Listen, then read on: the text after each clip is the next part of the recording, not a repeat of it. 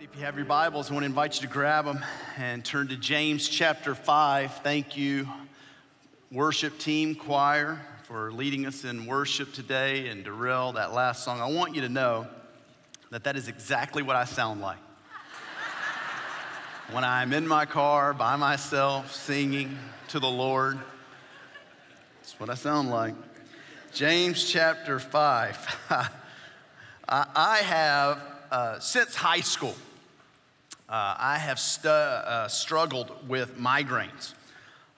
They are debilitating and have been a real thorn in my flesh ever since I can remember. I get everything that comes with them, the nausea, the aura. I've got to get in a dark room and I've got to have it completely silent. And it wasn't until a few years back that I actually got some medicine prescribed to me that finally worked. I went to the neurologist and they performed some scans, and I'm happy to announce that they found a brain. It was a good day. It's there, I promise you. And they did some tests, and what they found, just as we were beginning talking, was there were several triggers that would trigger these migraines. One was stress. That's a wonderful trigger to have when you're a pastor. No stress with this job. Another one was a change in sleep patterns. If I would, stay up late or wake up earlier than a normal routine, that could trigger one. Too much chocolate or too much sun. So those are things that I needed to kind of watch and be careful about. And other than that, the doctor, he gave me a prescription. And he said, you go get this medicine, explain the medicine to me. And he said, whenever you feel one of those migraines coming on, you just immediately take this and let's see how that works. And other than, for the most part, it's been very helpful. I never leave home without my migraine medicine, and it has been really good for the most part. It's amazing that a simple prescription, the right amount of medicine, taken exactly how it is prescribed, helps me when a headache is on the horizon. We've been looking at this letter in our New Testament, the book of James, for the last 13 weeks. We come to the conclusion today. And James has been writing this congregation that he loves. Remember, he's a pastor, and his people, his congregation, because of persecution, have been spread out, kicked out of their homes, dispersed far and wide. And we're going to close our time out today, and James closes this letter out today, speaking about the importance of prayer in the life of a believer. I'm calling the message a prescription called prayer. And just like going to the doctor and getting prescription for my headaches, James is going to give a prescription today for what to do when our heart aches. Flows straight out of the messages that we've looked at. This is one big letter, and it works together. I really encourage you, as I always do, if you missed any of the messages, go online, download our app, listen to the messages that you missed, because they just build on top of one another. And what we've seen is these believers are in a tight spot. They're in a trial, they're in a trouble, they're in a hardship, they're walking through some adversity, going through some difficulty and pain. And last week we looked at it. James said, when you're in this, you need to be patient. Just wait on the Lord. He's working in you. He's doing something in this. He gave them in verse 8 this command to be firm, to not give up, to not waver, to not throw in the towel. And he just continues with this challenge and this encouragement and this admonition. And the entire thrust of this section of scripture we're looking at today is he wants us to be prayerful. And so beginning in James 5, starting in verse 13, listen to what the Bible says. Is anyone among you suffering? Let him pray. Is anyone cheerful? Let him sing praise. Is anyone among you sick? Let him call for the elders of the church and let them pray over him, anointing him with oil in the name of the Lord. And the prayer of faith will save the one who is sick, and the Lord will raise him up. And if he's committed sins, he'll be forgiven. Therefore, confess your sins to one another and pray for one another that you may be healed. The prayer of a righteous person has great power in its working. Elijah was a man with a nature like ours. And he prayed fervently that it might not rain. And for 3 years and 6 months, it did not rain. And then he prayed again, and the heaven gave rain, and the earth bore its fruit. My brothers, If anyone among you wanders from the truth and someone brings him back, let him know that whoever brings back a sinner from his wandering will save his soul from death and will cover a multitude of sins. Now, I brought one of my prescriptions here with me. And using my uber creative genius skills right here, I want us to look at this label. And on this label, it has the name of the medicine. It tells you what it is. It tells you how often you should take it. It gives you some helpful information, some warnings on the label, if you will. And what I want to do is look at this label and just use it as an outline for the message today. First, I want to answer the question, what is prayer? When a doctor prescribes you medicine, you want to know exactly what it is you are taking. And James tells us what prayer is. He's mentioned prayer already in this letter on two different occasions. The first was James chapter 1, verse 5, the first part. He says, if any of you lack wisdom, let him ask God. That's prayer. James chapter 4, verse 2, you do not have because you do not ask. That's prayer. 8 times in the verses that we read today, the word pray or a form of the word pray is used. And James, evidently, he knew something about prayer. Now think with me on this. He was the half-brother of Jesus, and so he was raised with Jesus. As noted earlier in this series, many scholars believe that James, the book, is just a commentary on the most famous sermon that Jesus ever gave, the Sermon on the Mount. And Jesus in the Sermon on the Mount teaches us how to pray. We call it the Lord's Prayer. No doubt James would have heard this teaching. He would have seen Jesus pray. And so he listened to prayer. He saw prayer modeled. It had a tremendous impact, left an indelible mark on his life. Eusebius, an early church historian in the 300s, wrote concerning the person of James, gives us some insight into who he is. Listen to what he said about James. His knees grew hard like a camel because of his constant worship of God, kneeling and asking forgiveness for the people. How would you like that for a nickname? Camel knees. Because you spent so much time in prayer.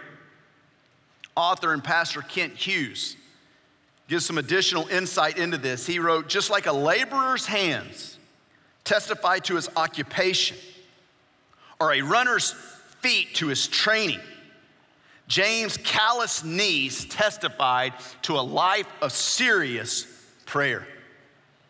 This past week, I had the opportunity on Monday to go to Liberty University, and I was speaking at the staff convocation there. And I always loved my time at Liberty. I spent 6 years there working on my doctoral dissertation and doctorate of ministry. And every week that I spent there was like a mountaintop experience. I'm telling you, the classes were wonderful. The professors were all practitioners. Their motto was knowledge on fire. And I loved my time there. One seminar that I took, it was a week-long seminar, was on prayer. And for a solid week, we did nothing but talk about prayer.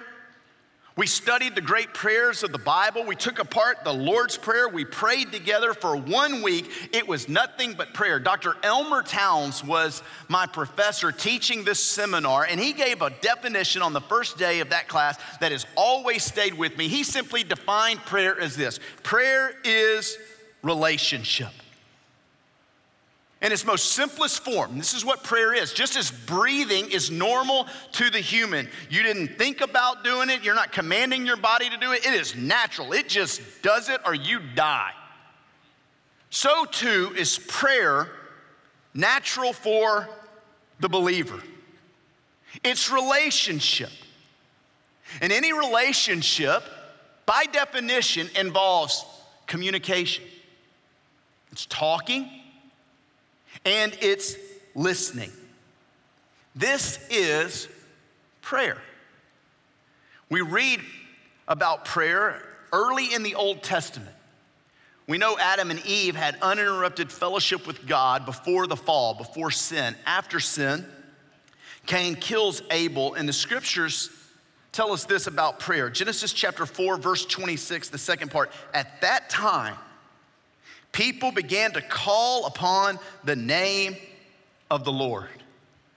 way back then is when this practice of prayer started. It was calling upon the name of the Lord. It's been said, it's pretty cheesy, but I'll give it to you, that God's phone number is Jeremiah 33:3. And the scripture says, call to me and I will answer you and will tell you great and hidden things you have not known. And so I just want you to step back today and just think about this. That the God of the universe, the one who knit you together in your mother's womb, spoke this world, all that we see and know, into existence simply by the power of his spoken voice. That God invites us into a relationship with him. And that relationship is maintained and it grows and it becomes more intimate by calling upon his name through prayer. It's what's prescribed to the believer that is facing hardship and heartache. It is a prescription called prayer. Now, let's look at how often we should pray. I have a number of prescriptions. This one right here says take 1 to 2 tablets by mouth every day at bedtime. Others say take 1 tablet when the symptoms occur. Well, James is going to do the same thing here. He doesn't just give us a prescription, he tells us how often we should take it. That's verse 13. Look at it. Is anyone among you suffering? Let him pray. Is anyone cheerful? Let him sing praise. He covers the whole gamut of life. Suffering would cover the low times in life. Being cheerful would characterize the high times in life. And he said, whether you're low or whether you're on a high, you need to pray. Let him pray. It's in its present tense. We could read it like this. Let him who is praying keep on praying. It's this idea of continually calling upon the name of the Lord. Jesus taught about prayer in one of his parables, and he mentions the same idea of just praying all of the time. Luke chapter 18, verse 1, he told them a parable to the effect that they ought to always pray and not lose heart. Paul wrote about prayer several times. 1 Thessalonians 5:17, pray without ceasing. Always pray. Ephesians 6, great passage on the armor of God. He concludes that passage, Ephesians chapter 6, verse 18, praying at all times in the Spirit with all prayer and supplication. Like me with my migraine pills, never leaving home without them. That is how we should be with prayer. We take prayer with us everywhere we go. In the bad times, pray. In the good times, sing praise, which is simply prayers put to a melody. Our worship, that's all it is. It is prayers put to a melody. Either way, we're staying connected to God all of the time. There is not a moment that goes by that we're not calling upon the name of the Lord. And sometimes for the believer, it's a mixture of both at the same time. Isn't that amazing how Christians, we kind of live in the middle of suffering and cheerfulness. We can be going through the darkest night of the soul we've ever been through, and at the same time, being cheerful on the inside, rejoicing because we know God is working his plan. He is being glorified. You remember Paul and Silas, they were in that prison in Acts chapter 16. And you could chain their hands and their feet, but you couldn't chain their heart. They were in a tough spot. Talk about a difficulty, chained in prison. And you know what the scripture says they were doing? Acts chapter 16, verse 25, at midnight, Paul and Silas were praying. They were in a time of suffering. But you know what else they were doing? Singing hymns to God, praising God, because his name, they knew, was being glorified. Now, I want you to think about how different this advice is than what the world gives us. James says, in a tough spot, I want you to pray. It's coming off of last week, where he says, don't grumble, don't complain at God and to others about what's going on in your life. Don't be negative, don't be irreverent. He says, pray, sing praises. Now, what's interesting when you study this passage, verse 7 through 12, is all about the Lord working patience. I think 7 times the word patience or steadfastness is mentioned in verses 7 through 12. And then you read verses 13 through 20, and it's all about prayer. Isn't it interesting that you can't be patient without prayer? Some of you have prayed for patience. Woo! Now, looking at my prescription here, there are a few warnings given on the label. And I'll just read some of them to you. This one says, may make you drowsy. It says, use care when operating a vehicle. It's a good, helpful piece of advice right there. Don't take this medicine without checking with your doctor or pharmacist. Done. Don't take with other medicines. You have all these warnings, all this helpful information right here on the label. Well, James, as it relates to this prescription called prayer, he gives us some helpful information as well. And I just want to show you 3 specific bits of information here that helps us as we consider prayer, okay? I see 3 from this passage of scripture. The first bit of helpful information is this: pray with others. We read this in verses 14 and 16. Look what the scripture says. Is anyone among you sick? Let him call the elders of the church and let them pray over him, anointing him with oil in the name of the Lord. Therefore, confess your sins to one another and pray for one another that you may be healed. And we're going to camp out on this for just a moment because this text can bring up some questions with it. What does that mean to be anointed with oil? What does it mean to be healed, to confess our sins to others? But before we do that, don't miss the big picture. I talk when I disciple people and when I talk to them about Bible study. Oftentimes people want to get into the details and they don't understand. Don't miss the big picture. And the big picture of what James is teaching here is that we need to pray with others. There's great power in what is called intercessory prayer. That we pray with one another and we pray for one another. I want you to notice there is a shift in this passage of scripture that goes from personal prayer to corporate prayer. Personal prayer is important. It is beneficial. Praise God for personal prayer. Praise the Lord for Jesus Christ and his sacrifice. There is one mediator between God and man, the man Christ Jesus. Thank you, God, for Jesus, who gives us boldness and courage to enter the throne and pray. It is a good thing to be able to personally pray, to pray for yourself and to pray for others. But I praise God, and this is what the scripture is alluding to here, is that there are times in life when personal prayer just isn't doing it. And you need the body of Christ to pray for you. There are times when we are sick, the Bible says. The word can also be translated as weak. In some cases, it refers to physical illness, disease. Let me give you some examples of this. Luke chapter 4, verse 40, the text will be on the screen for you. When the sun was setting, all those who had any who were sick, there it is, with various diseases, physical illness, they brought them to Jesus. He laid his hands on them and every one of them, and he healed them. Acts chapter 9, verse 37, speaking of Dorcas, in those days she became ill. She became physically sick, the Bible says, and it resulted in her death. These are just 2 instances where this sick is translated as physical illness. But again, it can also be translated as weak or feeble. Paul uses the same New Testament word, Romans chapter 14, verse 1. As for the one who is weak in faith, welcome him in. He's not a strong believer. He's weak in his faith. Make sure you're hospitable to him. Welcome him in. Don't shun them.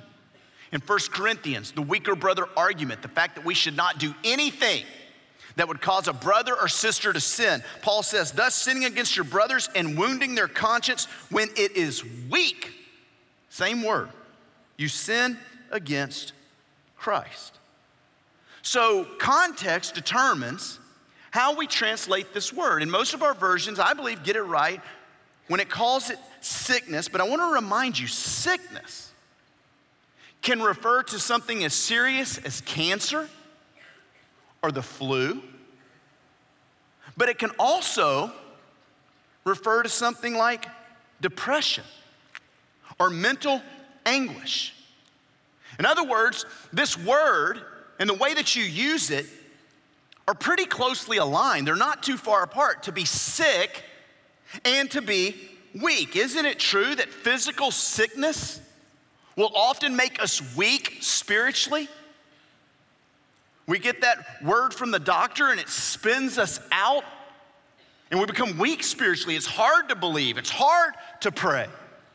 And the opposite is true. Sometimes we can be weak spiritually, sick spiritually, living in sin, and it results in physical illness. We'll talk more about this here in just a moment. What James is saying here is, listen, when you're sick, when you're weak, sometimes personal prayers aren't enough. What you need to do is call the elders of the church and have them pray over you. And I want you to notice, it is the responsibility of the one who is sick to call the elders and to request them to come and pray.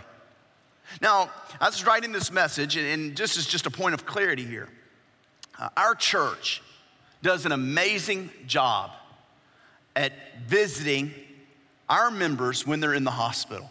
I mean, I see it all the time. If you're a member of Champion Forest and you're in the hospital and we know about it, and that's key, we gotta know about it. I'm getting there. You'll get sick of seeing us. Our pastors are coming through there, our deacons are coming through there, our life group leaders are coming through there. And we take this role to minister to you in your weakness, in your sickness, very seriously, but we gotta know about it. And so I just wanna give a commercial right here in the middle of this message for life groups.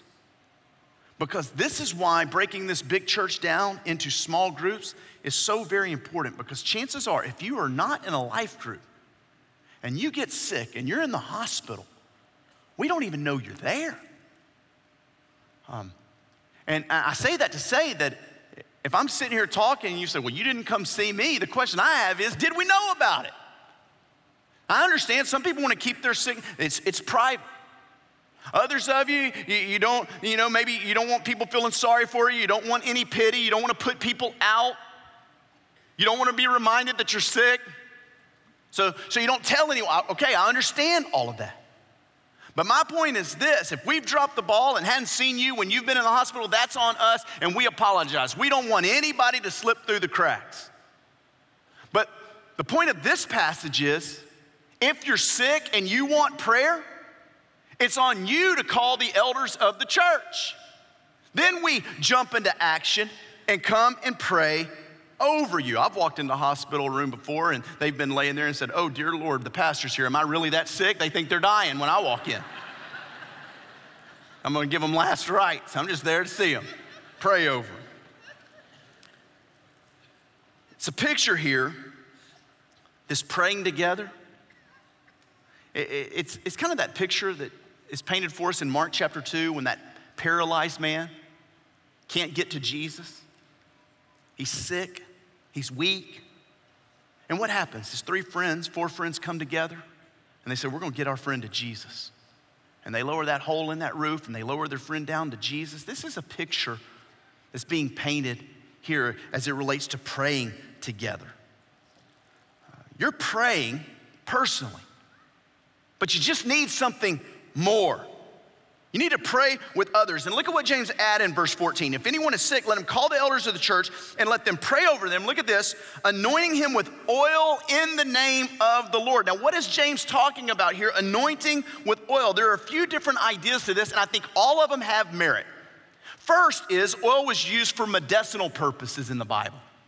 I could give you a ton of scripture references for this. Probably the best example is the parable of the Good Samaritan. Do you remember Jesus telling that story? A man is beaten and robbed and left for dead, and a certain Samaritan, the Bible doesn't even call him a good Samaritan, it says a certain Samaritan, comes by and he begins to minister to him. And listen to what Jesus says. Luke chapter 10, verse 34. He went to him, bound up his wounds, pouring on oil and wine. And so it's used for medicinal purposes. And just a point here to make, God can heal us through prayer, and he also can heal us through medicine. James chapter 1, verse 17 says that every good and perfect gift comes from above. So the medical community, you nurses and you doctors in the room, those of you that are helping people get stronger and helping people using medicine to do it, you are a good gift from above. And God can use not just prayer, but medicine to make you better. Gifts from above. I won't stay here long, but I think closely followed to this whole idea of elders of the church, the authority of the church, anointing with oil, bringing healing, bringing refreshment, can speak to different ministries that are under the auspices of the church. Ministries that bring relief, ministries that bring healing. So like we have ministries around here like the CMC that is giving food to the homeless. That is anointing with oil. That is bringing refreshment to our community.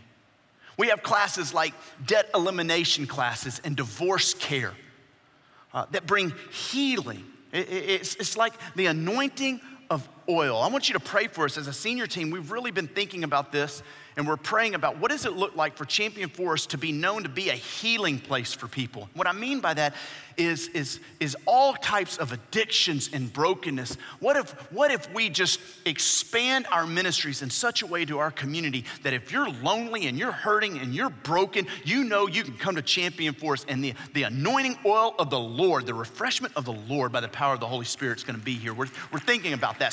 So pray for us on what that looks like into the future. A third way that this can be looked at is this reference of anointing with oil is to be consecrated by the Holy Spirit. So you look in the Old Testament, Aaron, his sons, the priests, they were consecrated, they were anointed with oil to serve God there. You look at David when he was anointed king by Samuel. What did he do? They anointed his head with oil. Jesus, time and time again in the New Testament, the Bible says that he was anointed by the Holy Spirit. So when the elders of the church gather and anoint someone with oil, and we will do this whenever called upon. When we do this, there's nothing magical about the oil. It's just like there's nothing magical about the waters of baptism. If you get in baptism and you ain't saved, you just got wet. So there's nothing magical about the oil. What it is an outward symbol of a spiritual reality. When we anoint someone who is sick with oil or weak with oil, it is symbolizing that this person is being set apart by the Holy Spirit, totally entrusted to him. And so we anoint with oil, verse 14, but look at it, in the name of Jesus. This is what is most important. We are setting this person aside, consecrating them, saying, God, this person is yours. We trust you to make them well. And as we'll see in just a moment, it doesn't mean just physical wellness. Before we get into that, though, talking about praying with others, notice confession is involved in this. Verse 16. Therefore, confess your sins to one another and pray for one another that you may be healed. Confession of sin is good for the soul. Talking about sin making you physically ill, listen to what David wrote in Psalm 32. He said, when I kept silent, when I did not confess my sin, my bones wasted away through my groaning all day long. For day and night your hand was heavy upon me. My strength was dried up as by the heat of summer. So physically, sin was making him sick. Not just physically, but emotionally, spiritually.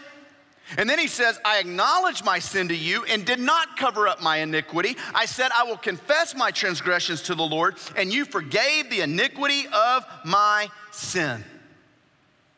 And so we see in this passage of scripture that there is some sin in our life that can cause us to become physically sick, emotionally weak, spiritually weak. Not all physical illness is caused by sin, but certainly some of it is. Today we took the Lord's Supper. Do you remember Paul's warning concerning taking the Lord's Supper in 1 Corinthians chapter 11? Listen to verse 27. Whoever therefore eats the bread or drinks the cup of the Lord in an unworthy manner will be guilty concerning the body and the blood of the Lord.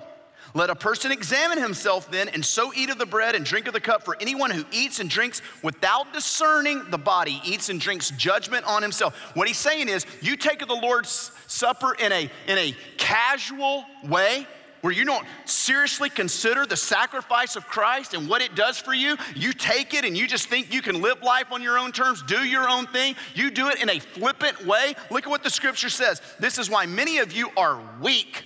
There's the word. You're ill, and some have died. So you could be sick because of the choices that you've made in life. You could be sick because of an attack from Satan. That was Job last week. You could be sick because it's given to you by God.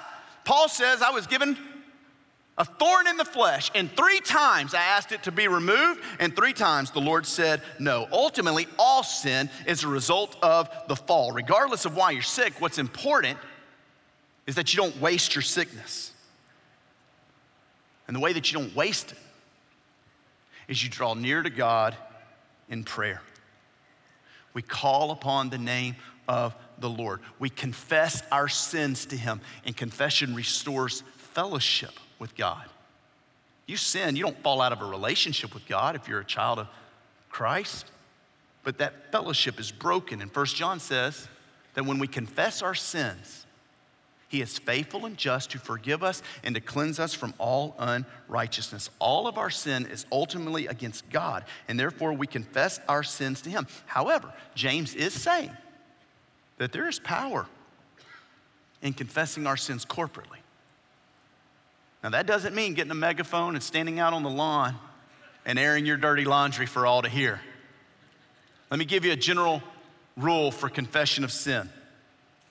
If it's a private sin between you and the Lord, then it's private confession between you and the Lord. If it's a personal sin against someone else, you offended them, they offended you, you go to that person and you make it right. If it's public sin, then it's public confession.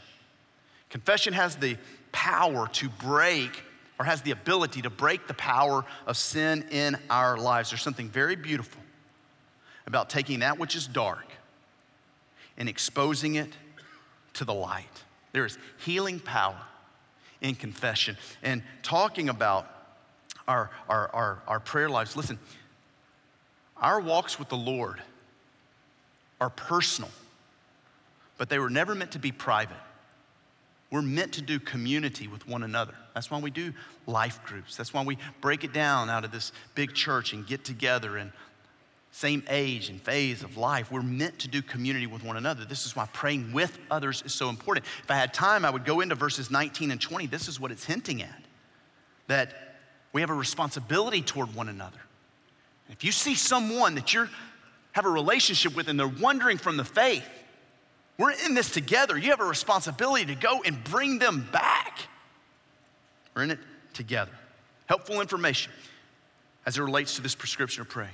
Pray with others. Secondly, pray with faith. Look at verse 15.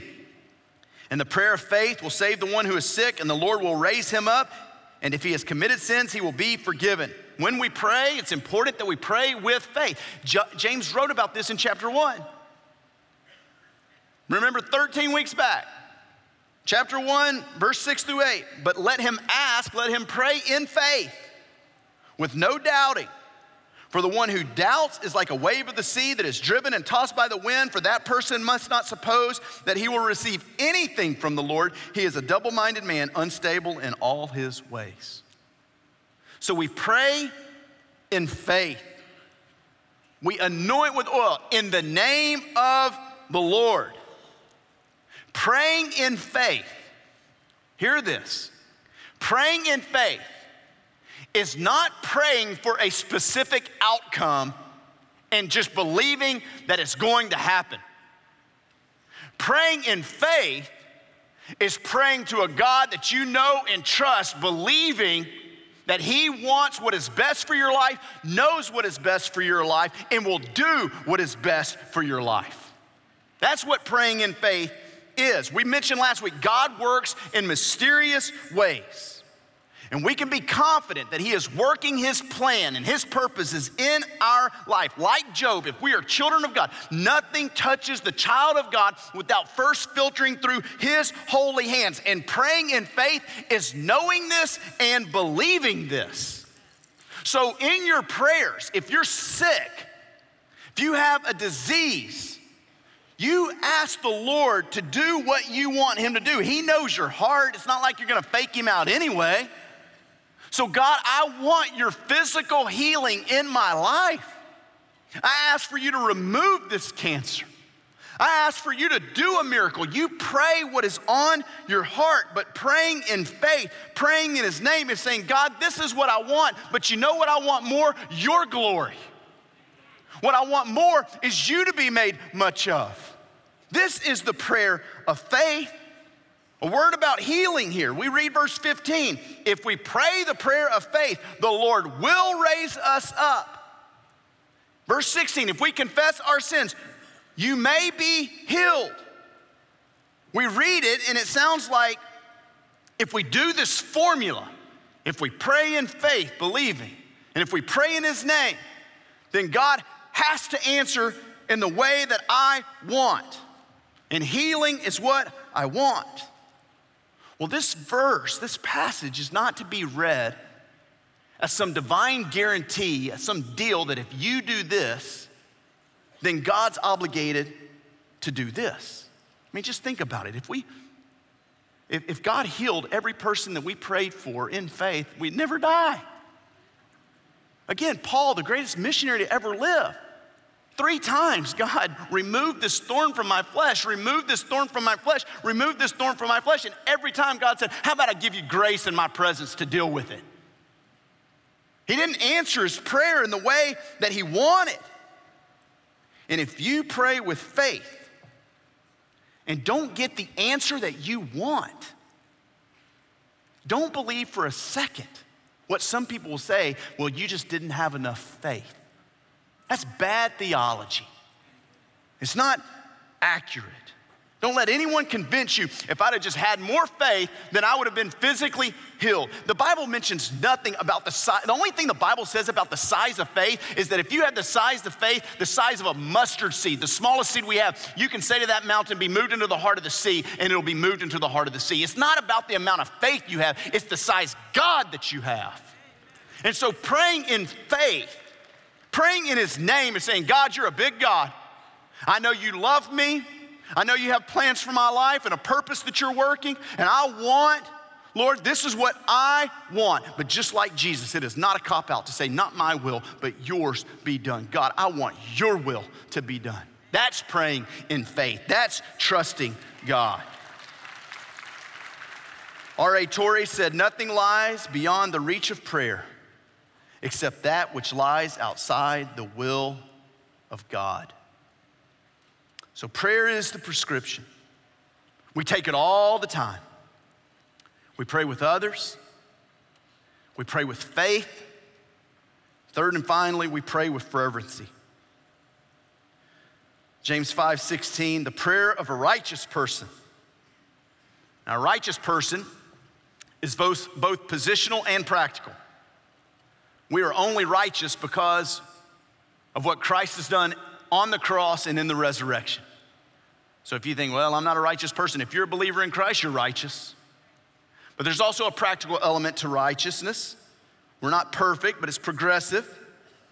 And he says, the prayer of a righteous person has great power as it is working. And he gives this example. Elijah was a man with a nature like ours, and he prayed fervently that it might not rain. And for 3 years and 6 months, it did not rain on the earth. And then he prayed again, and heaven gave rain, and the earth bore its fruit. How should we pray fervently? It's a word that signifies intensity. Some of your Bibles translate it as earnestly. It could literally be read, he prayed with prayer. It's prayer on top of prayer. Does this word describe your prayer life? Is it fervent? Is it intense? James is quick to mention about Elijah, and I love this. He said, Elijah, who called down fire. He said, Elijah, had a nature just like ours. What he's saying is he's not a super saint. He's not in this classification by himself. None of the Old Testament saints are. Paul in Romans would write, chapter 15, verse 4, for whatever was written in the former days, look at this, I love this, was written for our instruction, and that through endurance and through the encouragement of the scriptures, we might have hope. This is one of the reasons that studying your Bible is so beautiful.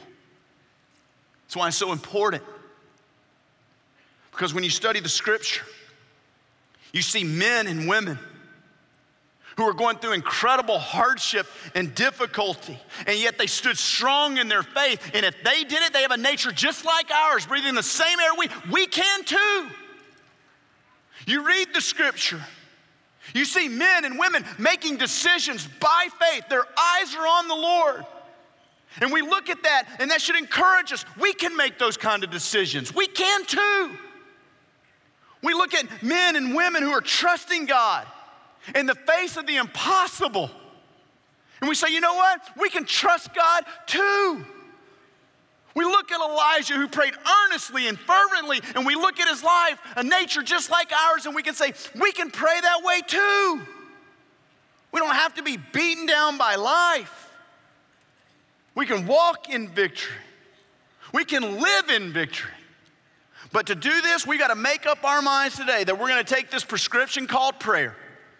And I hope that this little illustration, every time you go to take some medicine, I hope it reminds you to call on the name of the Lord. Because when you take this prescription called prayer, there is nothing that we can't endure. There is nothing that we can't go through. Our eyes are on the Lord, and he is working his plan and purposes in our life. This is the message of James. A prescription called prayer. So I want us to pray. Thank you for joining us online. We hope today's experience encouraged and challenged you. At Champion Forest, we are passionate about all kinds of people coming to know God, to grow in their relationship with him and others, and then to go out and make a difference in the world. We would love the opportunity to talk and pray with you. To connect with us, just go to championforest.org/connect. And hey, of course, we can't wait to welcome you on campus in person on one of our locations. We'll see you soon.